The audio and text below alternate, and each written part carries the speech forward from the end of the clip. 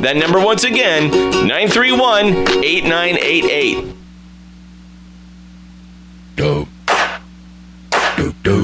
Stream the show on demand at ketchikanradio.com.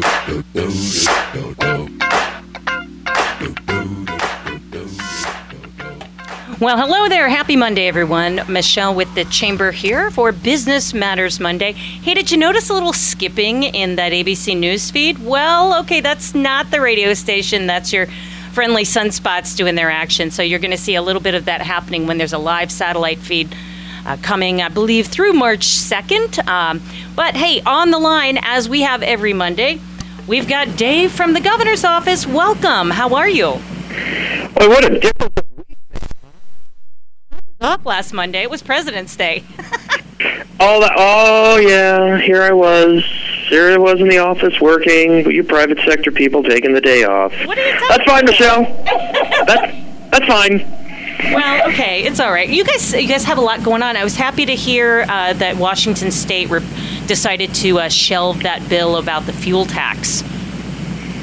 Yeah, and for listeners who may not have been aware, there was a portion of I think it was like an infrastructure or capital project bill in the Washington State Legislature, and there was a proposal that fuels that were processed and exported outside of the state, so it would go to Idaho, Oregon, and Alaska, disproportionately impacting Southeast Alaska, would have like a 6-cent a gallon additional tax on it.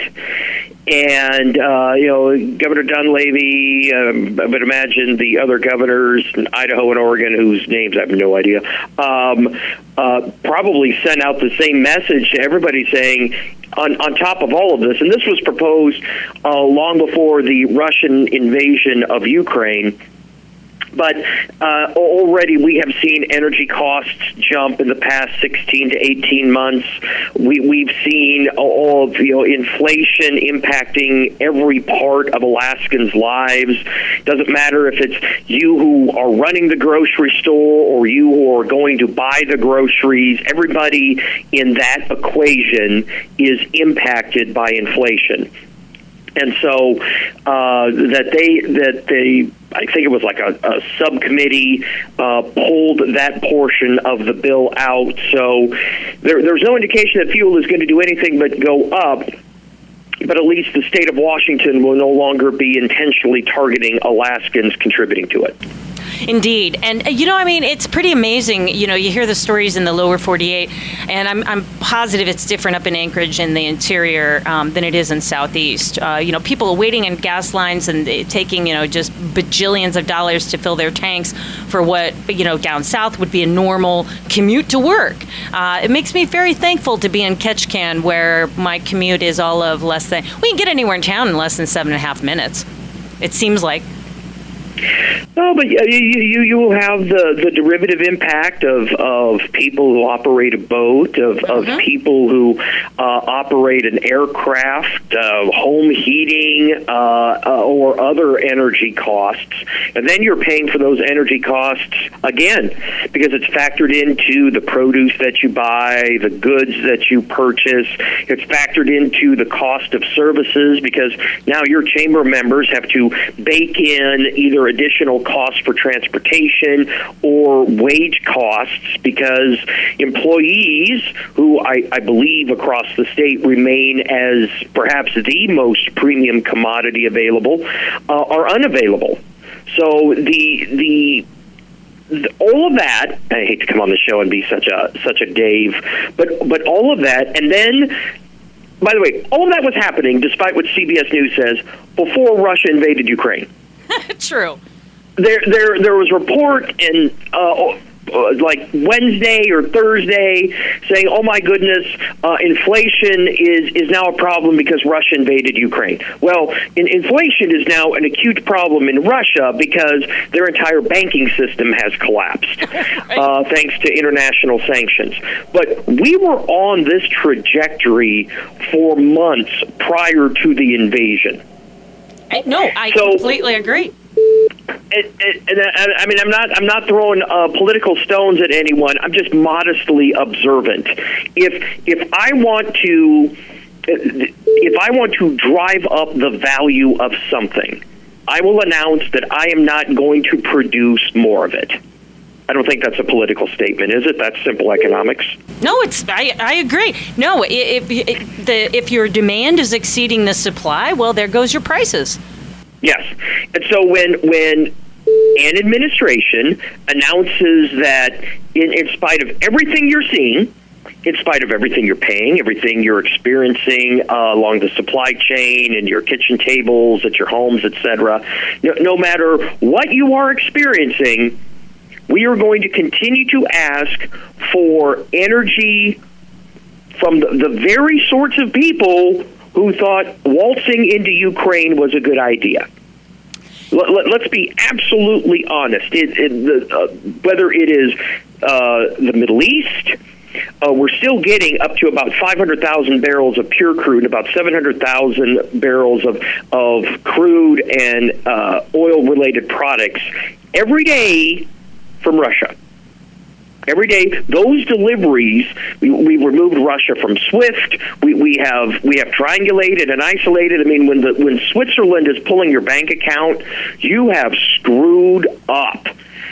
And all of those things are happening, but the United States continues to purchase energy from Russia. Meanwhile, we have 2 potential production fields in the North Slope that could once go into production put 250 to 325,000 barrels of oil into the Trans-Alaska Pipeline every day. So when you telegraph that you're not going to embrace responsible domestic resource development, we here in the office don't see energy prices dropping anytime soon. Well, I was going to bring that up, because something that I've been thinking about, and this is Michelle thinking, not the official Chamber of Commerce thought pattern here. But I was wondering, I just don't, it makes no sense, no common sense we have all of this energy sitting right at our fingertips right here in the United States, basically to be relatively self-sufficient, right? Well, that's all been quashed when natural resource development has gone by the wayside now. And now we are dependent outside of our own resources, as you stated, that are readily available. It just doesn't make sense. No, and what's real interesting is people will say, well, we need to get off fossil fuels, and sure. When would you like to do that? When would you like to stop flying on commercial aircraft that use petroleum products? I think people may not be aware that we just endured a pandemic, and I guess it's over because science or something. I have no idea. So science or polling says COVID pandemic is over. The average amount of petroleum-based products that goes into you getting tested for COVID is underappreciated, or frankly, the general public is probably unaware. The plastic wrapping that goes around the kit components, the plastic vials that hold the reactive fluid, the plastic stick that has the swab, the plastic tray with the reactive paper that you put the swab on with the reactive agent.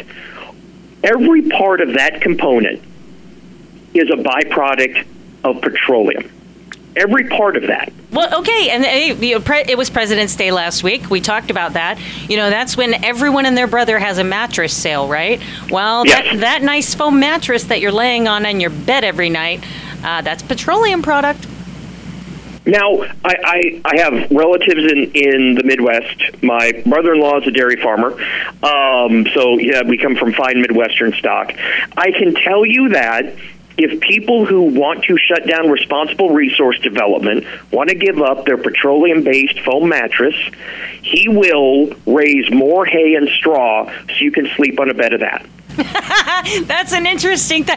I'm so glad that we're kind of talking along the vein of resource development, because after we're done chatting, I actually have the great pleasure of having Mark O'Shear from Seagrove Kelp coming on, and we're going to be talking about that resource development, mariculture, and its potential growth in Alaska.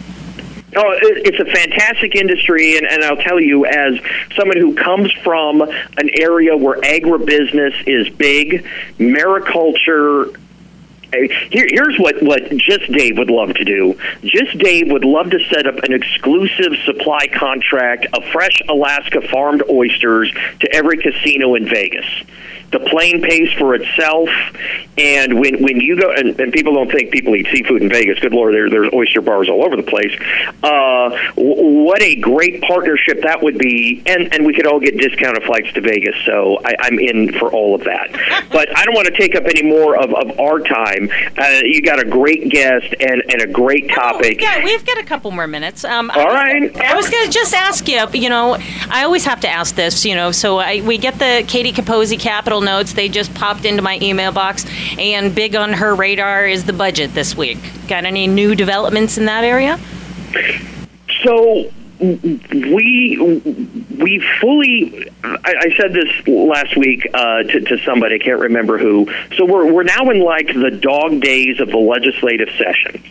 There are subcommittee and committee hearings every single day. I know people, the drive-by people say, well, they're not doing anything in June. No. You look at the calendar, you look at the daily calendar, and if you listen to hearings, there are people taking meetings, going through the budget, going through amendments to the budget, components of the budget right now. So I think what you're probably going to see here in the next couple of weeks is the House either put the budget on the floor, be very close to putting the budget to a vote on the floor, and then it'll go to the Senate. I know there are some things that a subcommittee removed from the governor's budget that we'd like to see back in. Additional funding for the WWAMI program sticks out like a sore thumb. We'd love to see additional funding for the Statehood Defense Legal Fund that we spend a lot of time in court fighting to keep Alaska a sovereign state and not a colonial byproduct of the lower 48. But when you're removing things and adjusting things, it shows that in House Finance and other committees you're getting there. So I think Katie's right. That of course it's always the economy, stupid, right? Wasn't that James Carville's bit decades ago? It remains a truism to today, and a portion of Alaska's economy is driven by state dollars.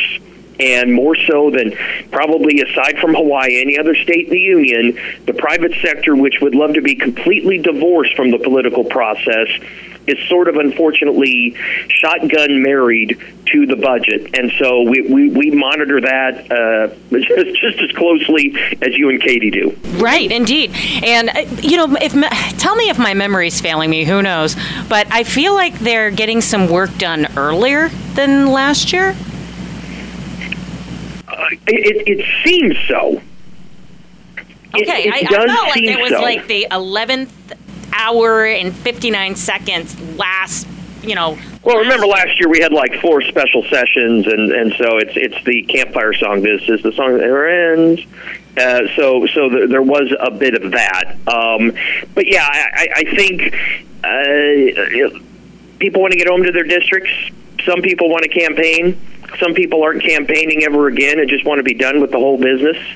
And you have all of that. And frankly, a lot of people do not want to go back after Alaskans in every district across the state have been feeling the financial pressure that they've been feeling without saying, we got this fixed.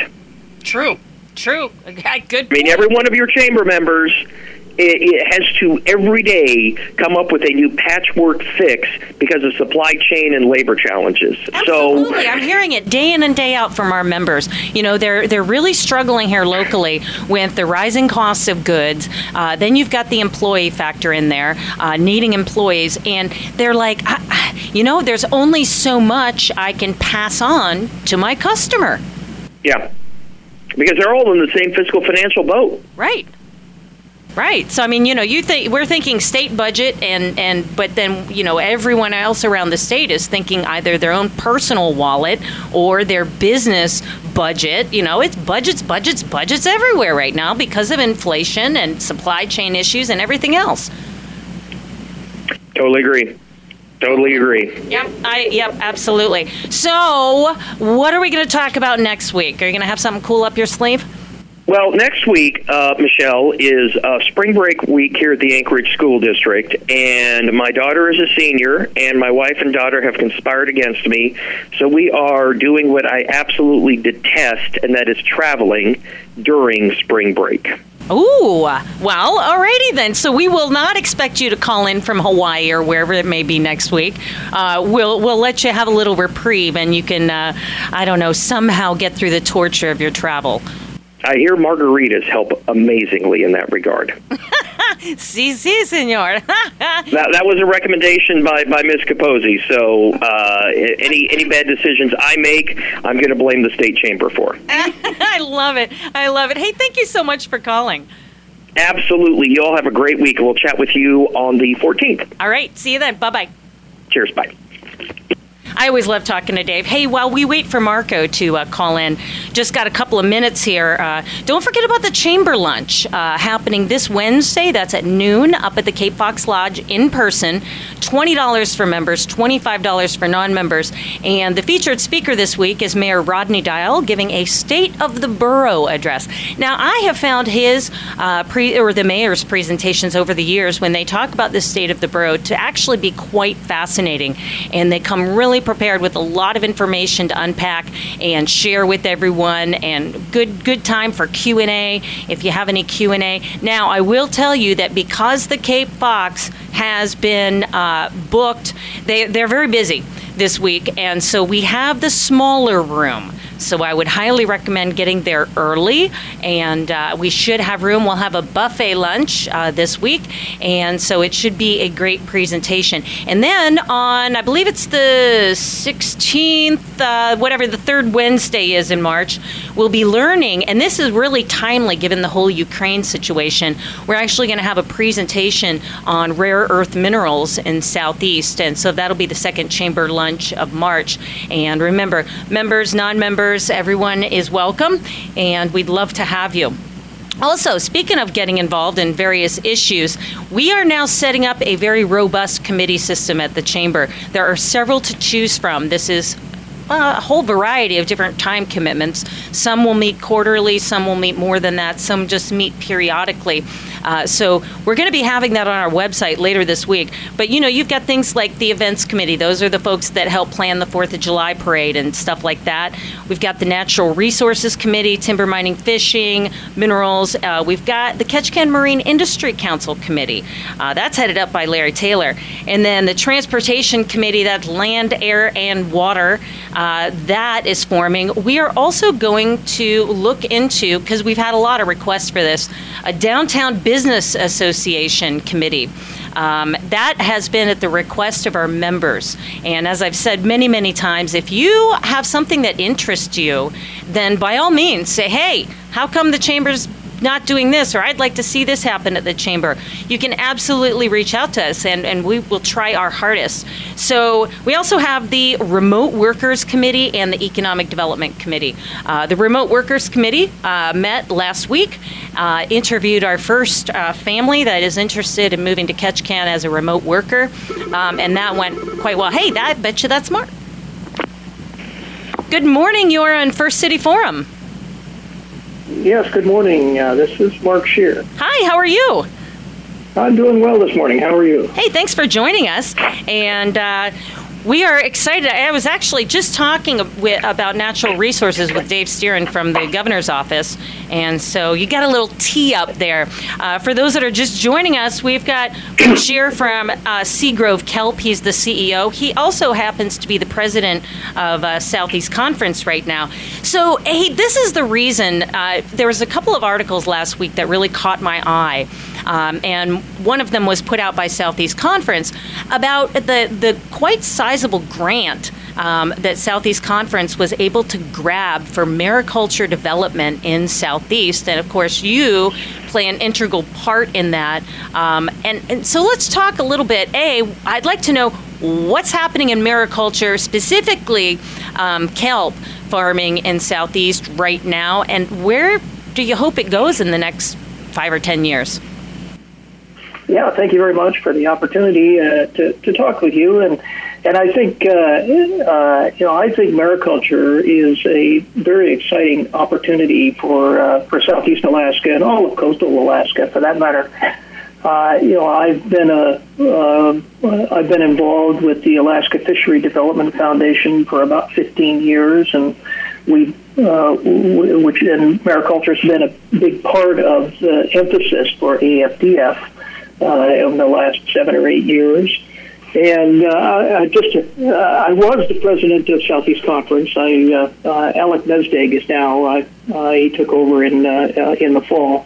But I still am on the Southeast Conference board. Just for a little clarification, I don't want to steal Alec's thunder there. But I think Southeast Conference has been a really terrific advocate for mariculture in Southeast. I think they've done a tremendous job of going out and helping convey the opportunity for what mariculture can mean to Southeast in particular. And it's something that's near and dear to me. Both Hillary and I are Ketchikan High School graduates. We have family throughout, and we think that mariculture represents this really interesting and sustainable economic opportunity that, in my mind, I think has potential to be to what Southeast, what the timber industry was 35 years ago. I think that's the vision. And, it is, mariculture, interestingly, has been part of southern Southeast in particular for almost 100 years, or more than 100 years. The first oyster farms were put in south of Ketchikan in 1910, so this is something that has been in development for a very, very long time, and I think that what we're seeing now is it really kind of lots of really important pieces coming together to help accelerate that development. Okay, so hey, Mark, I'm going to jump in here for a sec. I want to just kind of give people an illustration just a little bit. All right, so a lot of people, because they're unfamiliar with mariculture, when they think kelp, they're thinking, Barnacle Foods, or Foraged and Found, or places like it. But there's actually a wide array of uses. And you correct me if I'm wrong, but I thought what I read was it's used in cosmetics, it's used in various pet foods. I mean, there's a bunch of different uses. Am I right on that? You are absolutely right on that. Now, seaweed production globally is a very, very large industry with more than 31 million tons of seaweed farmed and produced around the world. There's more seaweed produced in the world than there are lemons and limes, and it's used in a wide variety. It's used in pet foods. It's used in fertilizers. It's used in derivatives like carrageenan and alginates are used in a variety of products, many of which people have. It's used in ranch dressing and cheeses and ice creams and things like that, and cosmetics and nutraceuticals because of the really exceptional nutritional content in many seaweeds. There are just an almost unlimited number of uses. It's used in. It can be used it could be used in biofuels. It could be used in. There are a number of companies that are developing biodegradable packaging, plastic substitutes that are derivative from seaweeds. So the potential for that type of value-added production from seaweeds is almost unlimited. So I think, that's amazing, and I don't know if a lot of people are aware of that. I mean, so they're really what that spells out is virtually endless possibilities of industry growth. But I feel like I read also that over the years, the biggest hurdle for the industry has actually been permitting. Can you explain that a little bit?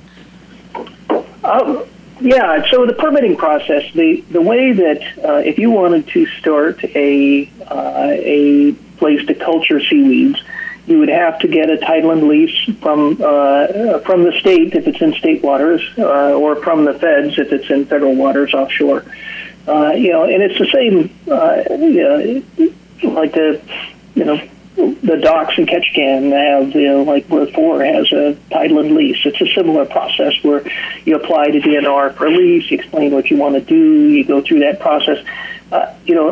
I think the state has done really good work at staffing up to be able to respond to site leases over time. It is a process, but I think it's a process that people that want to do it can get through. I think that as much as that may be a threshold challenge for folks getting in, there have been title and leases for shellfish, all around Ketchikan and Prince of Wales for decades. So it certainly can be done. I don't know that is the biggest issue. I think that probably the biggest challenge is getting enough people involved in it so that it has this critical mass where it can support itself, and that's going to require capital and market development and product development and people that want to go do it. I think those are more important challenges for the industry at this stage, is to find all of those pieces and get them together so that we can create this and help it reach its potential. How is it processed? So you grow it, you farm it, and then you have to ship it somewhere so it can be used. How is it processed and then transported? Well, most of it depends on what you want to do with it. If you most of the product that we've grown the last several years, we have transported wet from the farm to the processing facility. Most of our product has been processed at E.C. Phillips, and they've done a great job. And it is, and then we'll fresh make it into a fresh frozen product, which then we will ship the frozen product out for delivery to various customers. So that's been most of what we've done. There can be others that will look to dry it and ship a dried product. Others, like Foraged and Found and Barnacle and folks like that, will make it. Will hold it and make their value-added product and store it in the form of some great product like a relish or a pickle or a hot sauce or something like that. Huh. All right. So the big grant that Southeast Conference got, explain that to folks, because I understand it's kind of a two-part grant. One of which is direct. Hopefully, I'm saying this right. But then the other part of it is going to make it possible for us to apply for a $50 million grant. So there are two grants that Southeast Conference has been instrumental in putting together. The first is a local grant from the USDA that was $500,000 to develop a concept for a mariculture incubator on Prince of Wales Island. And that is a separate but parallel project that they're working on. They just started that process in February.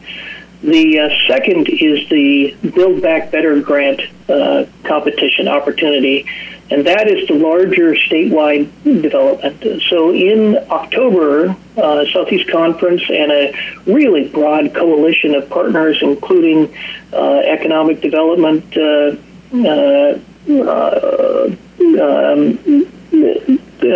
folks from around coastal Alaska, Plinkett Haida, I know, was part of that coalition. AFDF, the newly created Alaska Mariculture Alliance, which is the successor to the Alaska Mariculture Task Force, and a range of other folks were applied for a phase one of the Build Back Better grant. They were awarded that in December, and along with that came $500,000 to develop a phase two. That phase 2 is the larger, perhaps $50 million grant package, which is to go to broader statewide mariculture development in innovation and research and marketing and market development and product development and a variety of other things to really help stand up the industry statewide and help it reach its potential sooner. The Alaska Mariculture Task Force in their development plan had set a target for an industry that was $100 million in 20 years, and with these developments, it's highly likely that the state may reach that before 20 years. That's amazing. So you made a mention of timber. Timber in its heyday in Southeast Alaska. If this thing really explodes and kicks off and becomes a major Southeast Alaska industry, well, it could be a major Alaskan industry, but let's talk Southeast particularly. How many people could be employed? The prospect of it could potentially employ thousands. When you think about, you have folks that are doing the farming, you have folks producing seed, you have folks that are producing direct jobs, people that are doing value-added production like foraged and found or barnacle, or people that are making cool, interesting products using this material here in Southeast. And then when you have this industry, you've got welders and you've got people building things and supporting the rest of the industry and moving products around and moving goods around and packaging. So when you think about all of those people that are involved in every kind of economic activity, the potential is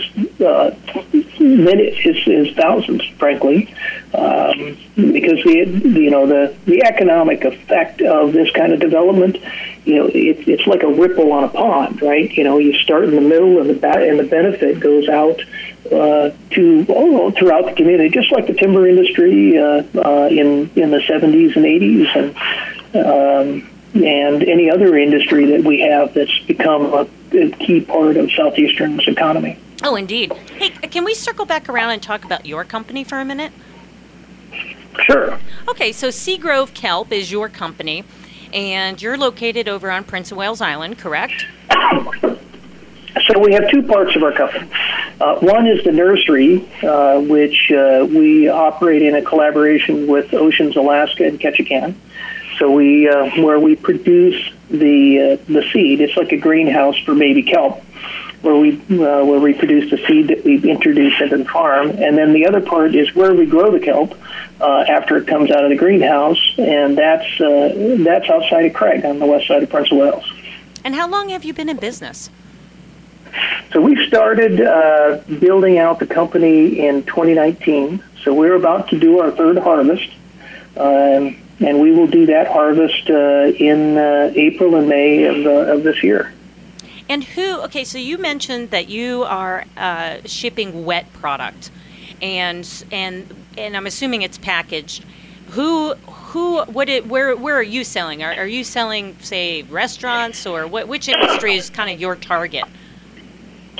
Yeah, so we ship frozen product. Okay. When so we'll ship it from the farm, and it'll be this year primarily to be in RSW, with a tender, much like you do salmon, and then it goes to the processing facility, where it'll be cleaned and packaged and frozen. And then those frozen vans are shipped to the market. Some will stay here in Alaska, and some will get shipped mostly to domestic markets in the lower 48. And those markets we've sold to other value-added producers where they make different products from it. We've sold it into a retail fertilizer product where they use it in their retail fertilizer. and then we sell some directly to restaurants. We sell some and we have a retail line that we started last year, which is like a box of frozen spinach, and you can buy those in a couple of stores in Southeast and in Seattle. Oh, that's so cool. That's really neat. Do you feel like you're going to branch out even more as you grow? I mean, I'm assuming most people who start a business have a business plan. I mean, do you feel like that you're poised in the coming years to really kind of expand that domestic presence? Well, I've always thought that that we want to be a diversified company, that we want to do several things. My next goal is I'd like to get into shellfish and be producing oysters, and in addition to seaweed, I think that's going to be a great part of the potential industry. And I think the opportunity for the Alaska brand to leverage the Alaska seafood brand in markets outside of Alaska and in Alaska is really, really good. And there's tremendous value because Alaska's a really the Alaska brand is recognizable. It has value, and I think everyone in the state can lean on that to help them develop these new markets and new products. I'm giggling because Dave from the governor's office, he's like, oh, this is great that you're having Mark on next, because here, tell him my idea. My idea is that every single casino in Vegas should be serving Alaska oysters, and we should just fly them direct down. He just went on and on and on. It was very funny. But I agree with you. I think that the mariculture industry is poised for extreme growth and certainly bodes for a bright future here in Southeast. And to me, it's just a testament to the resiliency of people in Southeast Alaska. They just tend to think out of the box and make things happen when maybe, for example, when timber kind of went away for the most part, most people would see a dead end, whereas Alaskans, they see new possibilities. And so kudos to you for everything that you've done. And I can't wait, maybe in a couple months or several months to a year, we'll circle back around and see how that Build Back Better grant status is going. Yeah, wonderful. Thank you so much for the opportunity to talk with you, and I look forward to checking in a year or so, and hopefully that Build Back Better grant proposal is due the 15th of March, so it's getting pretty close. And if all goes well, they'll know the answer by hopefully by the end of the summer. So it could be faster than that we see some action on that side. So it's a quickly moving project, and but one I think that can really make an impact on mariculture in Alaska. I agree, and wouldn't it be cool to make a great positive announcement when Southeast Conference is being held in Ketchikan next September? It would be just about as perfect as it could be. I agree. Hey, thank you so much for your time. Have a wonderful rest of your week. Yeah, thank you so much. Okay. Have a great day. Bye-bye. Well, that was indeed very, very interesting. And if you'd like to be on Business Matters Monday, or you have an issue or something that you'd like to talk about, just reach out to me, info@ketchikanchamber.com. Now, if you're a local business, this particular show, we've made arrangements with Ketchikan Radio Center, is basically reserved for chamber members. Not necessarily for issues, because issues affect everyone. But anyway, reach out, info@ketchikanchamber.com. Hey, don't forget, Chamber Lunch this Wednesday, 12 noon, featuring Mayor Rodney Dial. That's up at the Cape Fox Lodge. $20 for members, $25 for non-members. Everyone's welcome. And I certainly hope to see you there. Have a great rest of your day, friends.